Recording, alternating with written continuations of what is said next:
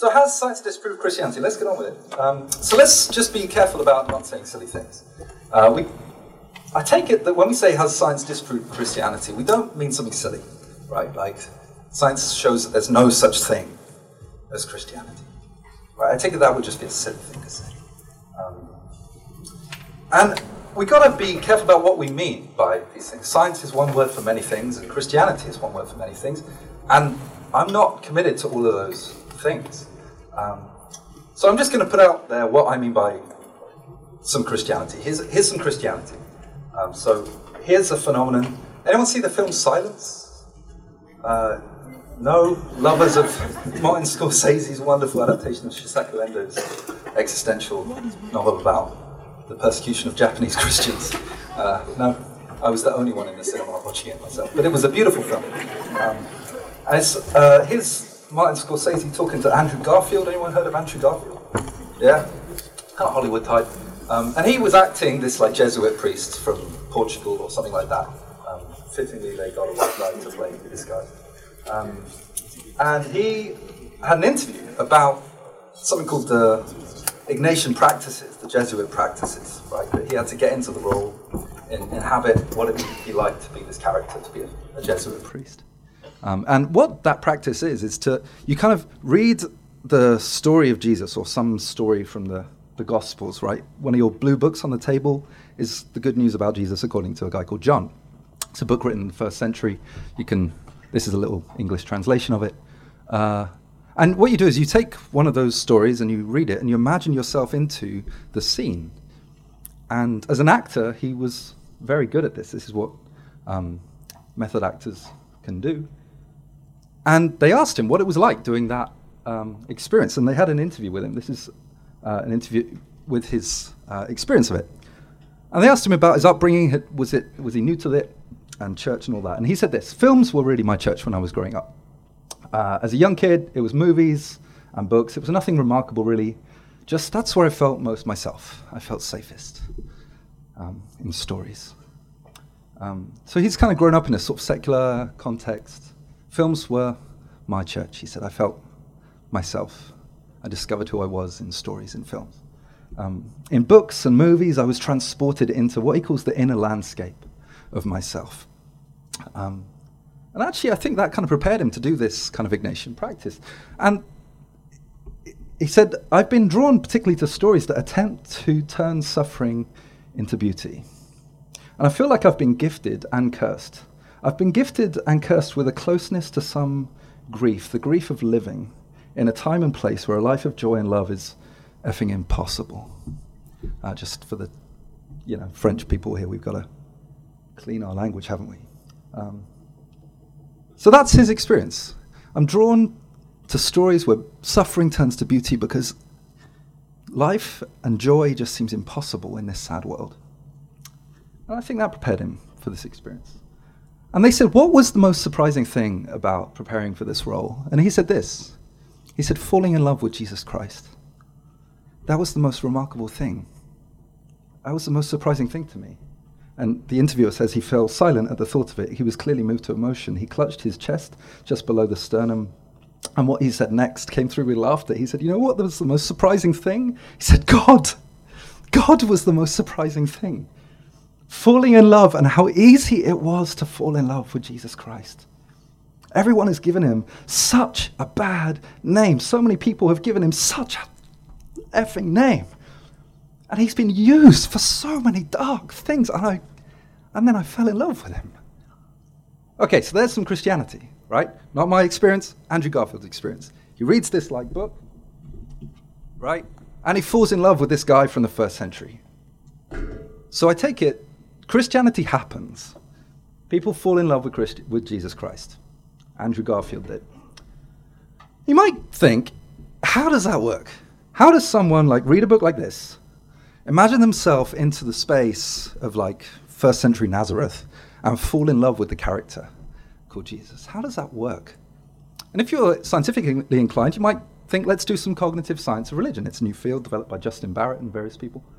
And you might think, okay, a neuroscientist might say, let's look in his brain. Let's do some brain scans, right? Any neuroscientists? Cool. So you might do an fMRI scan. and look in, I don't know, someone's brain, Andrew Garfield's brain. Let's say, what is happening? Let's look for some neural correlates of, I don't know, praying states, or what's going on when you're reading the scripture and imagining yourself into that space. And you might find that when you're reading the scripture or when you're praying, maybe parts of your brain light up, right? And if you're not careful, you might say something silly, which is, that's what prayer is, or that's what's really going on, right? When people fall in love with Jesus Christ, and it's an event in your brain. That's silly. So I take it cognitive science of religion wouldn't disprove Christianity. It would explain Christianity, like the mechanism. How does that work? It wouldn't show that there's no such thing as the phenomenon of Christianity. It would somehow explain how it works, how it happens. Right. So we got to be careful with things like neuroscientific explanations because, look, your brain lights up when you eat a cheese sandwich. Right? That does not show that eating a cheese sandwich is somehow an event in your head. Right? So we just got to be careful not to say silly things. So I take it what we mean when we ask, has science buried God or has science disproved Christianity? We don't mean something silly like there's no such thing. In fact, I think we probably mean there's all too much Christianity. Maybe science has shown that Christianity is a bad thing, right? And I'm sympathetic with that because Christians say a lot of stupid things. I like this picture from Daniel Dennett's wonderful book, Consciousness Explained. There's a guy, and then here's my equation, then a miracle occurs, and then we get this other thing. And he says, I think you should be more explicit in step 2. Like, Christians say a lot of stupid things about science. But you don't have to be a Christian to say stupid things about science. It's a free country. Anyone can say stupid things about science. Here's a wonderful picture from the Facebook group, I Effing Love Science. Here's a good one. I'm surprised more people don't love science. It's just fascinating. And the cat goes, do you mean spending countless hours collecting data and studying dense research articles, or do you just think space is pretty? Right. So some people often think science is amazing, and what they really mean is nature is amazing. Right? You are amazing. Right? This world is amazing. Scientists study it because it's beautiful. It's stunning. It's amazing. And if it wasn't amazing, no one would be interested in it. Lots of people can say silly things. So we must be careful what we mean about science. Science can mean one of two things. It can mean like an activity, what scientists do, the kind of productive activity. Or it can mean the products of that activity, right? So theories, models, things that scientists produce in the course of that productive activity we call science. And in the first session, I'm going to look at the theories, like what science has produced. In the second session, I'll look at the activity of science, doing science. And it's worth saying that while no scientific theory entails, say, a theological theory or a moral theory, actually it might entail a theological theory, it doesn't entail a moral theory, but the scientific activity embodies an ethos, an ethic, you might call it, the ethos of the scientific community, a kind of way of life that is a profoundly wise way of life, actually. So here's a couple of things that people say. I was in a debate in Exeter. I'm not a debater, but I was asked to do this thing on like science and religion. And the guy debating, he said some silly things. He said, one, no Christian ever has believed in the scientific method. I kind of nearly fell off my seat. It was invented by a Calvinist, right, called Francis Bacon. See, what Bacon realized is we need an error-checking method to reform science. It's like a reformation project, to save us from what he called the idols of our imagination. The Latin word idola means illusion, right? So he basically thought that human beings are not basically rational, like Descartes used to think. He didn't think that human beings could just sit on their chair and figure out how the world was. Just go, I wonder if I was God, how would I make the world? I guess that's probably how he did it. What Bacon thought, and many people like him, like Pascal, and a lot of these scientific revolutionaries, said, you know what, human beings are not basically rational, they're basically irrational. They're basically more inclined to bury the truth than find it. They're probably more likely to crucify the truth than embrace it if it doesn't suit their agendas, right? That if human beings are fickle, finite, fallen, fallible, weak, sinful, frail, people like us, right? People like Donald Trump, right? Who just thinks climate change is invented by the Chinese. Right? If you think people are more likely to crucify the truth than embrace it, just because it doesn't suit what I think the world should be like, then you're going to need an error-checking method, a radical, systematic error-checking method called the scientific method to save you from what Bacon called the idols of your mind. He called it the tribe, the market, the theatre, and the cave. I won't go into that. But market thinking can captivate your imagination. Tribal thinking can captivate your imagination, and you need to get rid of that. You need to be saved from these idols, these illusions. And Bacon said we need a new method. So that's the irony. The Royal Society, you may know, the oldest scientific institution in the world, starts with this Baconian motto, nullius in verba. It means on nobody's say-so. No priest, no prophet, no pope, no king, no flipping Donald Trump can tell you the truth in the scientific community, right? You need to see for yourself. Only the method of experiments is what we accept in the scientific community. Demonstrations through experiments. On nobody's say-so. On nobody's say-so. So let's not say silly things, right? Like Christians don't believe in the scientific method. They developed it. Here's another thing this guy said. He said, anyone who studies evolution and doesn't become an atheist hasn't understood it. Again, I didn't have to do any debating, right? I've never done one before, and I never will do one again, but it was very easy because he just said these silly things. It's like the biggest facepalm in the world. So Darwin, right? Darwin didn't become an atheist. Maybe he didn't understand evolution. He didn't become an atheist. He was a kind of agnostic, but he believed that there was a God with design laws. What lost his Christian faith, the belief that God is in some sense good and loves you like crazy, was the death of his daughter, right? That was the issue for him. But you ask in his big book, Natural Selection, what do you mean by natural? He says, well, by nature, I mean the laws that God has laid down to govern the universe. Thanks for clearing that up, Charles. So maybe, then again, Charles Darwin didn't understand evolution, right? He didn't know anything about genes, genomics, structural, anything. So let's talk to someone who did understand that stuff. Maybe the director of the Human Genome Project, right? Greatest scientific advance of the last 50 years, Francis Collins.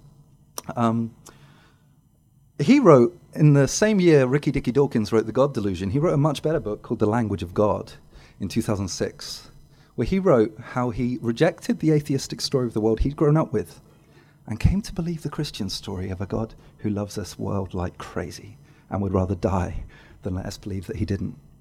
Now, he tells that story in page 100 and wherever it is. He says, I knelt in the dewy grass and I gave my life to Jesus Christ. And he says, as I did that, I've never seen things more clearly. I've never seen things more clearly. He's found that coming to Christian faith has enabled him to make more sense, not less sense, of his activity. So that's his view. And it's not a rare thing. If you want some recent stats, hardly anyone thinks in the scientific community that there's a big conflict around the world. In fact, most people in the world who think there's a conflict is in the UK, and it's only 35% of scientists. So it's a minority. So there's a guy called Richard Dawkins who's kind of left unattended on Twitter nowadays, but he used to be the professor for the public understanding of science. And he's been very involved in promoting this myth of conflict. That's what philosophers and historians call it, the myth of conflict between science and religion. And he says in his book, The God Delusion, look, I know all these people believe in God, and I'm baffled. I'm baffled. I'm not just by their belief in a cosmic lawgiver like Darwin, but their belief in the details of Christianity, resurrection, forgiveness of sins, all that. Well, there's a phrase I like, which is better real confusion than false clarity. Better real confusion than false clarity. If you're baffled, it's okay to be baffled. I'm baffled very often. But if you're baffled, say you're baffled. Say, the honest thing to do if you're baffled, Richard Dawkins, is to say, or if maybe in this room, if you're baffled, say, I am baffled. I cannot see what these Christians claim they can see, namely evidence of the love of God.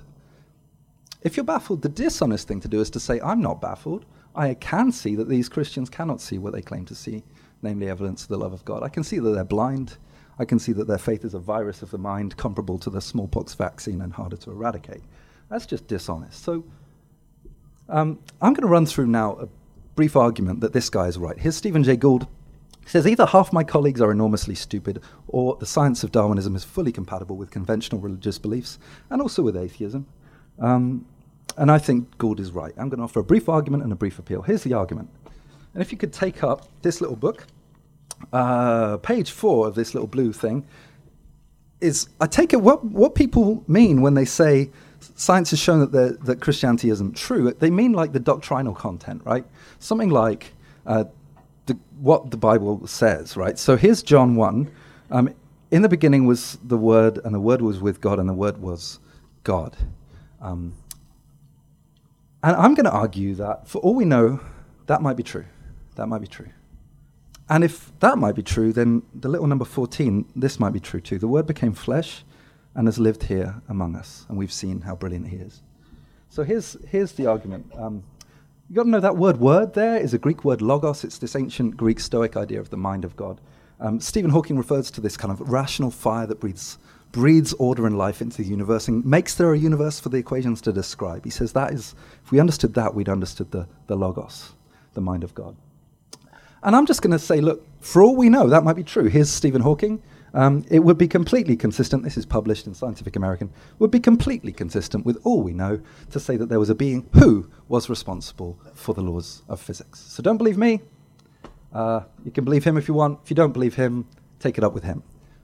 He's right. It would be completely consistent with all we know to say there's a being who was responsible for the laws of physics. Completely consistent.